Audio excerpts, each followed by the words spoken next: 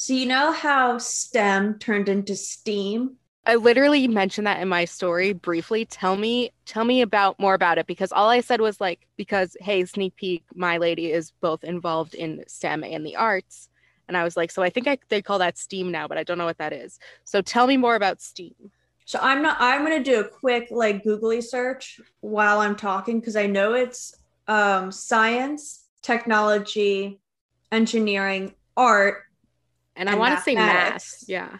Yes, Yeah. it's everything but social science for some Which reason. makes me kind of mad Why do we because need a word for it if it's just everything children learn?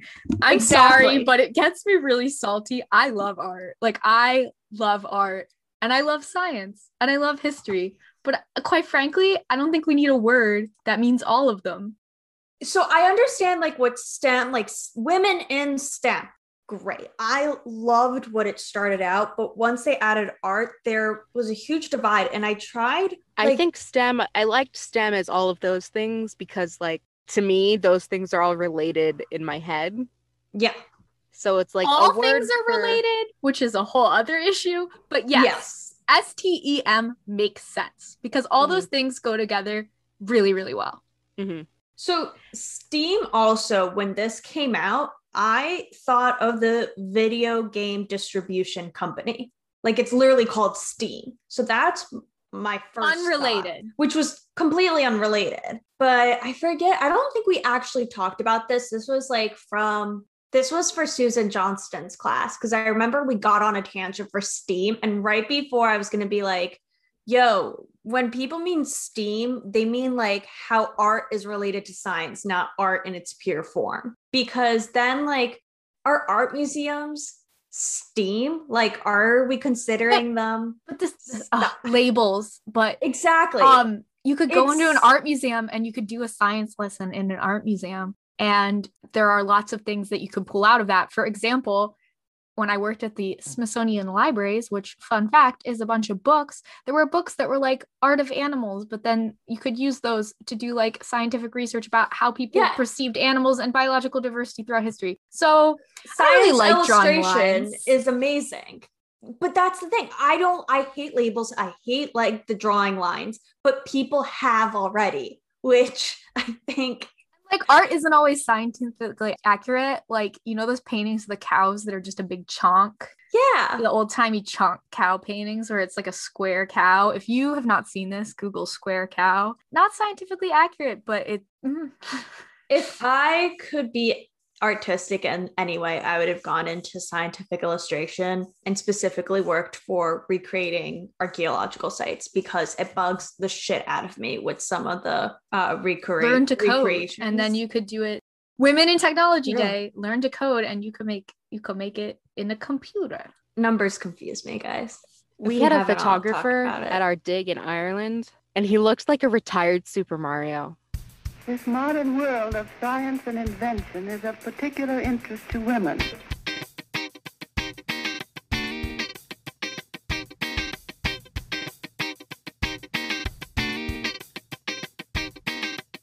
Hello and welcome to Lady History, the good, the bad, and the ugly ladies you missed in history class. Lexi, what's the worst technological invention? Man, the worst technological invention is the shake weight. It's pretty bad. No explanation needed. No It's horrible. explanation needed. And Haley, what is, aside from your cell phone and computer, what technology do you use the most? I was about to say books, but that's technology. That is a technology, Printing sure. press technology. Printing press, yeah. Printing press, yeah, books. And I'm Alana, and personal communication technology peaked in 2015. Not wrong. Good. I miss a home button. If you have subscribed to our Patreon coming this week, actually, because this will come out the weekend after the D&D game comes out on the Patreon. So if you've subscribed to the Patreon, or if you know me in real life, you know that my least favorite thing in the whole world is called a dongle. And it makes Haley and Lexi laugh every single time I call it a dongle, but it is, in fact, a dongle. What was wrong with having a headphone jack and a charging port? What was wrong with that? Amazon wanted you to buy more stuff. That's not Amazon, that's Apple. You know there's gonna Apple. be no port soon. Yeah. I'm going to throw myself into the ocean when there's no ports. I'm gonna That's a funny go pun. live in I a- appreciate the pun. Although, if there's no ports, when I drop ports like phone ports, not the boat ports, I didn't because I even am mean going to to talk make the about the pun. beach. When I drop my phone in the sand, it won't get sand in it. Yeah, no, No, that's so if Apple's fault. if phones go no ports and are just if phones go no ports, no home button, I'm going to go live in a little cabin in the forest and grow vegetables and make candles and make a living selling candles. Sorry to take your job, Haley, It's okay. but I'll come join you. I'm gonna do dip candles though. Not That's okay. I know Not how to pork do candles. those too. You guys can fill We'll do different both of niches, them. though. Haley, Different come live in the scents, forest with me. Different styles. Absolutely. Can we be like near some body of water? Because I need to Yeah, be like a little lake near house. A little lake some house in the body of forest. water. In the forest. I love it. No, that's truly Apple's That's what we're fault. gonna do. I forgot. I The remember technology this you article. want is the old technology, not 2015. I mean, you want like 1515. You want like candles in the woods. Yeah, kind of. No, Vibes, but witchy. I need to think of this now because when Apple changed its port to be not like the long flat for the phone, but the small The lightning. flat, the lightning, they a few years after they changed the port for the computer. However, the port for the computer fits Android phones, and I don't understand it. It's USB. Welcome to Lady History, the podcast where I shit on Apple. I understand that, but I don't understand why Apple made such a stink about The with phone. their phone The charger. phone is too thin for USB-C. But like, I know it's why- stupid. It's stupid. Univac, the giant electronic brain made only by Remington Rand, takes business statistics from magnetic tape, letters, numbers, and punctuation marks, processing them through its electronic circuits at phenomenal speeds. Univac can compute payrolls electronically, then produce printed checks in a flash. Over 8,000 checks an hour with this high-speed printer. Univac leads the field of electronic computing. My lady was suggested by some fan, but that fan thinks they didn't suggest it. So I don't know whether I should shout them out or not, but shout outs to you, fan, who suggested this and then forgot you suggested it when approached about it. Cheers. You may know who Margaret Hamilton is. And no, I'm not talking about the actress who played the Wicked Witch of the West, not to be confused. They both have the same name. You may know who Margaret Hamilton is, and you might not even know that you know who Margaret Hamilton is, because if you've been around on the interwebs for the past, 5 years, you've probably seen that viral picture that's been going around. It's been on the internet for ages. It's of a girl standing next to a stack of NASA program files. And when you run a women's history podcast, people screenshot it and send it to you all the time. Maybe not a shared experience, but everyone in this Zoom room knows what I'm talking about. It's a very niche experience. It's a niche experience. But that you've seen a picture of Margaret if you've seen that picture. And if you haven't seen that picture, there are several links to it in the show notes, in my sources and for further learning. You'll probably remember it when you see it. And I'll probably put it on the Instagram, I guess. Margaret actually started her career teaching high school math. And then she moved to Boston because her husband got into Harvard. And she began programming weather predicting software at MIT. Her skills were noticed, and she was moved to a lab at MIT where she developed software to identify enemy aircraft for US Air Force. She was then transferred to MIT's instrumentation laboratory, where she began to write programs for NASA. It was the 1960s, so degrees in software engineering did not exist yet. In fact, Margaret was actually the human who is claimed to have coined the term software engineer. So, of course, they couldn't exist if she came up with the word herself. So at this point, Margaret and her team kind of had to work by trial and error because they were like the first ever software engineers. They were working to create the first software for NASA to use to control in-flight systems for their Apollo missions. And Margaret's specific role on the team was to create an error alert system that could let ground control know when in-flight malfunctions occurred during the mission. So like communication between ground control and Major Tom. What? Nothing. I'm sorry. I make jokes. If you don't get the reference, you don't get the reference. She also made this program that could like recover critical information when errors or crashes occurred, because at the time it was really important that they get that information back, especially if they were mid-mission. And when Aldrin and Armstrong landed on the moon, they actually had Margaret to thank for getting them there safely because the error alert system worked right. and they were able to correct errors in ground control while the mission was occurring. And the crazy thing is that while Margaret was doing all this work, computer programs were pieces of paper. They were punch cards, which I don't know if you guys know what a punch card is, but it's like you used to use it to clock in and out of a company. Basically, before computers had their own file storage, they had pieces of paper with holes in them, and that's how they communicated. And so programmers had to punch holes in paper when they wrote programs and then feed that paper back through a computer to make the program run again, which is why she has the giant stack of paper. So through these punched holes in papers, the computer could read the codes that the engineers were writing. You know, that really iconic photo of her is her standing with a stack of computer programs, which is obviously not how we think of computer programs today. I don't think most modern software engineers could be photographed next to their programs like that. Maybe they could stand next to a server that's storing it and pose, but it's a very different visual. And Margaret once said that to her, writing the programs was just as exciting as going to the moon. So she might not be an astronaut, but she loved her job and she loved what she did, and she found it just as magical and exciting. And I think I love how this connects into, if you've heard our Sally Ride episode, how Sally Ride was like, I just love to be in the space. Margaret was like, I just love to punch the holes that make the computer go beep boop. She said it much better than me, but I like saying beep boop. She left MIT in the 70s. And because she left MIT, she stopped working for NASA because NASA was contracting MIT for that work. And she began working for a private company. And then later she founded a company called Hamilton Technologies. And in 2016, Obama awarded her the Presidential Medal of Freedom, which she received from Obama. Very cool. In 2017, Lego made an action figure of Margaret, and the original prototype is at the National Air and Space Museum in Washington, D.C. So you can see little Lego Margaret in a little Lego Margaret office at NASM. If it's on display, it might not be on display. I don't know. The museum is a mess. It's under construction. And today, Margaret is 84 years young and lives in Indiana. Good for her. I really like that sign off. Margaret is 84 years young. If you look at her pictures and stuff, you're just like, yeah, she's young and hip and cool. Guess what? We're on Patreon. Tiers start at just $1 a month. And we have 3 of them. Become a brilliant backer for $1. Find out early about new merch and ticketed events and get access to our monthly newsletter.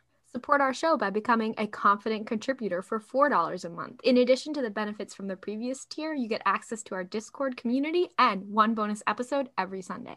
Or lastly, prove that you love us the most by becoming a sensational superfan for $7. In addition to the benefits from the previous tiers, get access to a monthly interactive live stream with one of us and get the power to decide future Lady History content by voting.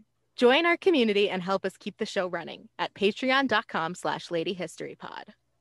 Woohoo, we did it.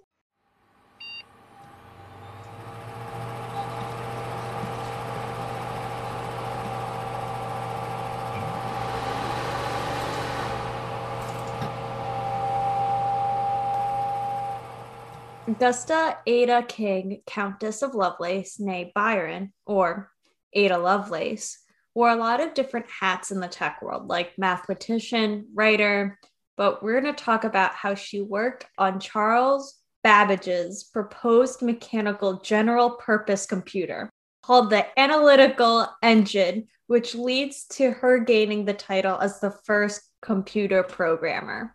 Literally in my notes, it's like this next thing is, so that was a mouthful. But don't worry, I'm going to break this down. And to help, I'm going to have a backstory. As a child of the English aristocratic world, Ada was tutored privately, which included mathematics, which you might be thinking, unusual education for a lady in the 1800s. Well, her mother was also in the mathematician world. She studied mathematics and thus got her introduction from her mother.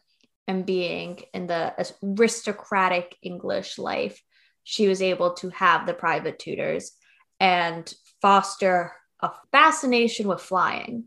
She would try to understand and investigate how birds can fly and how their wings worked, and saw what did feathers have versus other materials. However, that really didn't translate to what she's famous for. So back to the general purpose computer I was talking about. In 1843, she published her thoughts on Charles Babbage's work, and he's a mechanical engineer who's known as, quote, the father of the computer. and this analytical engine where she outlines the possibilities of it as what they called a mechanical general purpose device. In my terms and my understanding of hours of research and just being a Lovelace fan, is the beginning workings of a computer. And I'll like explain this further because this was a huge breakthrough for the computer world.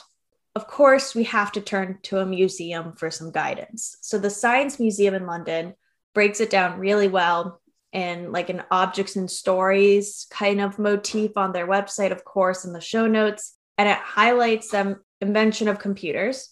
Part of it is Lovelace's breakthrough, as she found conclusions on a deep theoretical power of computational mathematics.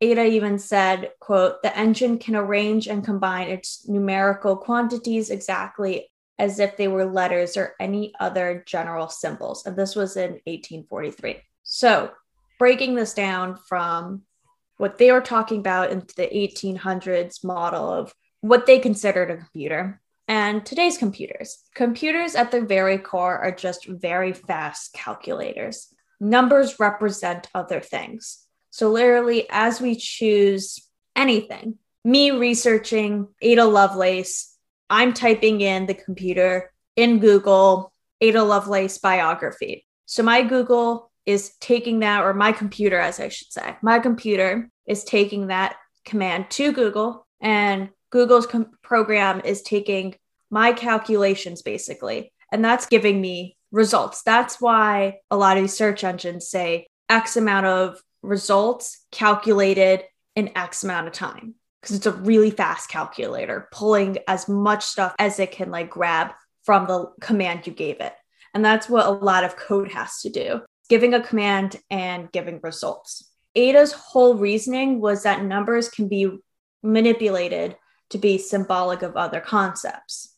And while their computer, and you in the show notes you'll see, is not what we see as a computer. It wasn't even like those big computer models that take up the whole room. Like the hard drive is that whole wall, and a lot of people are just like taking, this is gonna be such a weird, maybe you guys can help me with the description. Like in the 50s, where the computer hard drive was the whole wall, and part of it was like taking out pins and plugging them back in. Like what Margaret Hamilton was exactly, working on. Exactly. Little pieces of paper that get shoved in giant boxes. Exactly. I am putting wires into a board filled with holes to move the voices around.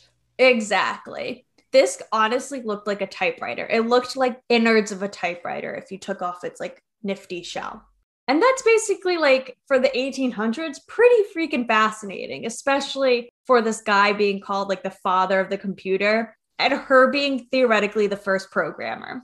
And I'll close this story with this quick story, quick snapshot, if you will, more so of nugget of goodness, with another quote of hers, courtesy of the Science Museum in London. Quote, "A new, a vast, and a powerful language is developed for the future of analysis, in which to wield its truths so that these may become more speedy and accurate practical application for the purpose of mankind, that the means hitherto in our possession have rendered it possible." That's a lot of stuff, but basically what she's saying is that she helped create this new language for life. I like the idea of a computer programming class being a language. Like, you know how you have to do? It definitely is. It definitely is. And this is like her creating that. Like she created a language where calculations, especially algebraic patterns and calculations, were its own language. And I truly believe schools should just, if they have a computer science class, that could count as a language. You've got to learn to take no for an answer once in a while. I wouldn't let you give me that answer. Take a look at yourself. Why should I want to? Tomorrow, then? Okay. The most beautiful woman in the world was more than just a pretty face. Born Hedwig Eva Maria Kiesler on November 9th, 1914, a Scorpio, in Vienna, Austria. She was the only child, so she got lots of attention from her father, who was a banker, and was also really into like technical things and would take Hetty on like long walks to look at the machinery. At the time, this was like the printing press and streetcars and etc. Post-World War I kind of thing. When Hetty was just 5 years old, she would take her music box apart and put it back together just to see how it worked. Her mother was a concert pianist, so Hetty was also in ballet and piano classes from a very young age. She had both STEM and arts influences. Like I was saying, I think they call that STEAM now, but I'm not sure. Hetty became a stage actress at 16 and studied acting in Berlin. I'm summarizing the acting stuff so I can talk about the tech stuff because that's what this episode is. This episode is not actresses. Wink nudge. This episode is ladies in tech. In 1933, when Hetty was 19, she married a man named Fritz Mandel, who was like a fan of her acting. And this marriage was unhappy. Fritz was an arms dealer and a Nazi sympathizer, which is super confusing to me because Hetty was Jewish. So, like, did he just not know? Or He just cared more about money than people, including his own wife. money and her pretty face, I guess. I guess. While married, Hetty was forced to basically play house and put on dinner parties for people who wanted her dead. But they would talk about the technology of war and how radio signals worked and how they could be jammed like while she was present. This is a surprise tool that will help her later. You can Was talk that about funny? things in front of ladies because they won't understand it. That's true. Slash S. That's true. I thought you were going to call me out for my meme. No, I was just talking about how, women be house. Women Women can't be house. Women technology. don't be info. Women don't be info. Right. In 1937, Hetty fled their home and the marriage on bicycle in the middle of the night, and she headed for London, which is such a badass move. All right, then. Go, Hetty. Do you. In London, Hetty met Louis B. Mayer of MGM Studios, who took her to Hollywood, where she met super cool people like Howard Hughes. Howard and Hetty dated, but really they were more like inventing partners. Hetty invented a faster plane by combining the designs of fins on fish and things that make birds fast. And Howard gave her little technology bits that she could tinker with while she was on set. She had these little machinery bits in her trailer. So when she was on break, she could just go buzz, That's what technology does, right? Technology goes buzz. Howard Hughes once said to her, "You're a genius." And she totally was. Hetty once said herself, quote, "Improving things comes naturally to me." Unfortunately, she didn't get a lot of credit for this plane, nor really anything else, because in 1940, Hetty Lamar met a man named George Antheil? This man, George, who was an inventor and a composer, so also STEM and arts. And they invented frequency hopping, World War II era. And this was a way for, I don't really understand technology, but this was basically US and allied forces could get around German U-boats blocking their signals and etc. Hetty and George patented this, and they were like, "Here, US Navy, you can have it for free because you're fighting Nazis and that's good. You can have it." And the Navy was like, "No thanks. Thank you. But no thanks. It's too big. So we're just going to put it in this drawer and it's going to gather dust and goodbye," until the Cuban Missile Crisis in 1962, when they dug it back out and kind of adapted it. And that became the basis for Bluetooth and Wi-Fi and GPS. Listeners, when you go to your Instagram app after listening to this episode and you go to follow Lady History Pod on Instagram, you should also go follow She Rates Dogs, because it's a very funny Instagram account, and it's these women, mostly women, who are documenting their shitty interactions with mostly men. And there was this one guy who was talking to this lady, and he called her a hypocrite for using the internet. And he was like, "The internet was invented by men." I was like, okay, well, a woman literally invented Wi-Fi, so go off. But go off, I guess. Or one of the first computer programmers Was also a woman. So I literally was just he was like, "The internet was invented by a man and you use all daddy's money who's also a man, and your world is run by men and blah, blah, blah, blah." I don't even remember the context, but I do remember. Chill out, bruh. Chill out, bruh. I do remember just being a woman literally invented Wi-Fi though. So shut the fuck up.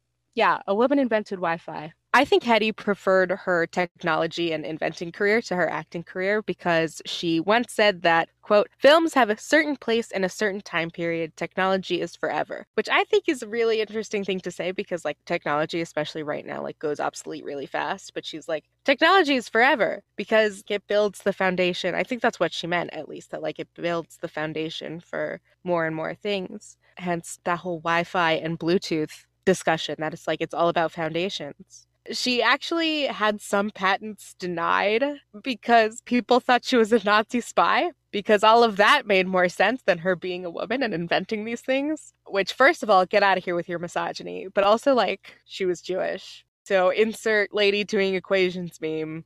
In 1998, she was awarded the Electronic Frontier Foundation Award for her frequency hopping device and commented, quote, "It's about time." She was also inducted into the National Inventors Hall of Fame in 2014, 14 years after her death in 2000. She is still kind of known as the mother of Wi-Fi, which is fun. There was a documentary that came out a while ago about her called Bombshell, and the trailer will be in our YouTube playlist.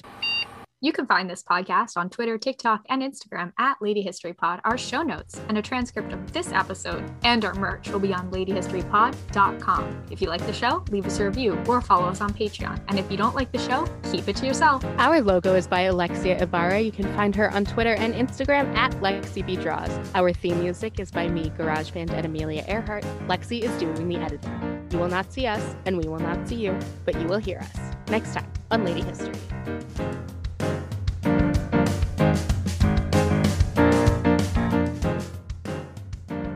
Next week on Lady History, it's lights, camera, action. We're heading to the cinema.